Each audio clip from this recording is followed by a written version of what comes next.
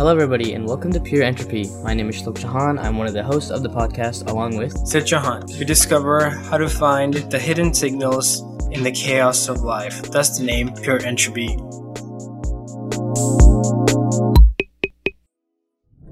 Hey friends, welcome back to another episode of Pure Entropy, where we're continuing on the series of the 6 universal emotions. Last week we covered sadness, so this week we're going to change it up a little bit and cover happiness. That's pretty much what the goal of life is, isn't it? Just as social support is something where you get happiness from, and it's an antidote to stress, it also helps boost every single area of our lives. 50 years ago, the age of depression was actually just 30 years old, and today it's almost exactly half that, which is crazy. Just almost half. So around 14 to 15 years old, where depression for a lot of people sets in. And there's a bunch of things you can try to change your happiness, but think of it this way. There's a concept called the fulcrum and the lever, which goes, how we experience the world and our ability to succeed within it constantly changes based on our mindset. This principle teaches us how we can adjust our mindset, which is our fulcrum, in a way that gives us the power, which is the lever, to be more fulfilled and successful. And it's when our brains get stuck in a pattern that just focuses on stress, negativity, failure, we are just setting ourselves up to fail. This is called the Tetris effect. It teaches our brain not to look at failure, but instead to focus on the aspect of possibility. Whenever we seize an opportunity, whenever we can find it. Failing up or falling up is whenever there's a defeat, stress, or crisis, our brain maps different paths to help us cope.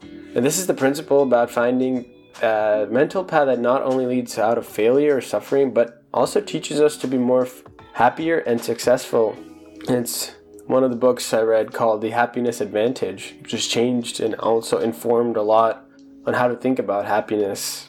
There's a new area of psychology that focuses a lot on the emotion of happiness. This actually didn't exist before. It was in the 1960s within the branch of psychology, something new, something that at the time seemed like a joke to some people, came out known as positive psychology. And it emphasized the thinking that you do and feed to your mind will heavily influence what you hope, feel, and do accomplish in the future. For example, the culture that you're in influences a lot of what happiness might mean to you on the surface level. Pop culture tends to emphasize that attaining certain things, such as buying a home, having a high-paying job, is what will result in happiness.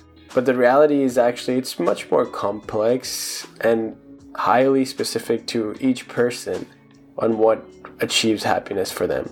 People have long believed that happiness and health were connected, and research has supported the idea that happiness can play a role in physical and mental health. Being happy doesn't just make us feel better, it improves our health on every aspect. If you feel happier, you eat healthier. You're more active. You sleep better, the cycle just keeps on going. Because happiness leads to healthier behaviors, it gives off a kind of like a high and removes the possibilities of getting diseases such as high blood pressure, getting more body fat, resulting in lower levels of stroke risk and cardiovascular disease risk. So it's good for you, Something that's required to sustain a life is money, but it can be toxic to happiness. When participants in one study were asked if money was more important than love, those who answered yes were less likely to be happy and seemed destined never to catch up on the happiness they hoped to achieve. No matter how much money they made, at some point, they always kept thinking, I need some more, just a little more, maybe a little bit of that more, then I will be happy. And it affected their cognitive patterns just like it does to everyone else. For example, seeing opportunities instead of threats, then your brain realizes you're generally more trusting and liking of other people because you believe there's hope for each person rather than believing everyone's out for your resources or going to take something away from you. And it ties into a theory called the affective state theory, which was a research study that came out in 1984 by Diner, which goes, happiness is a global judgment people make by comparing the negative affect on them and the positive effect on them. This led to a development of this scale called the Effect Balance Scale, which is a self-reported measure of the quality of life. The scale makes up different descriptions of 10 mood states. For example, item 1 is feeling particularly excited or interested in something. And the subject reflects on whether they've been in that mood that week or the last week before. It also takes the view that the absence of negative effect is not the same thing as the presence of positive. So it's not that positive is the opposite of negative in this case. There was another study done which came out of the cool chart that'll be linked in the description, which says the life satisfaction with different control and different cohort people they measured. So this, according to the age of starting from 16 years old to around 84, happiness starts at the peak of around 3.2 to 3.3, and it actually just steadily declines until you hit about 58 to 60, which is where most people, that's like considered the retirement age. And after that, once it declined all the way down to 3 from 3.3, then it picks back up. So you kind of lower down all the way for that many years, and then you will back up. This is something to think about because that's what has been the norm for so many years, but it doesn't have to be how you end up living the way you want to. There's certain books that have actually definitely informed more about what I know about this and how it might help you. 2 books are The Happiness Advantage by Shawn Achor, who's a positive psychologist research, and he has a great TED Talk that'll be linked too, and went to Harvard, where it was a study done on happiness. Shawn says 90% of long-term happiness is how your brain processes it, not the things that happen to you. And he even emphasized there are 5 different things you can do to create lasting positive change in your own mind that will affect all the other areas of your life.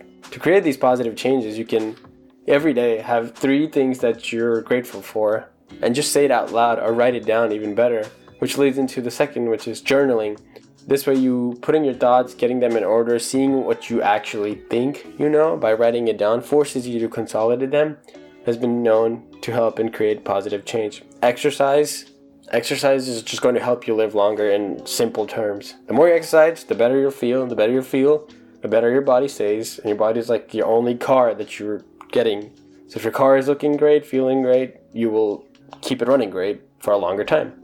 Meditation is something important once you realize that you can separate yourself from your thoughts, which are not everything that make up you.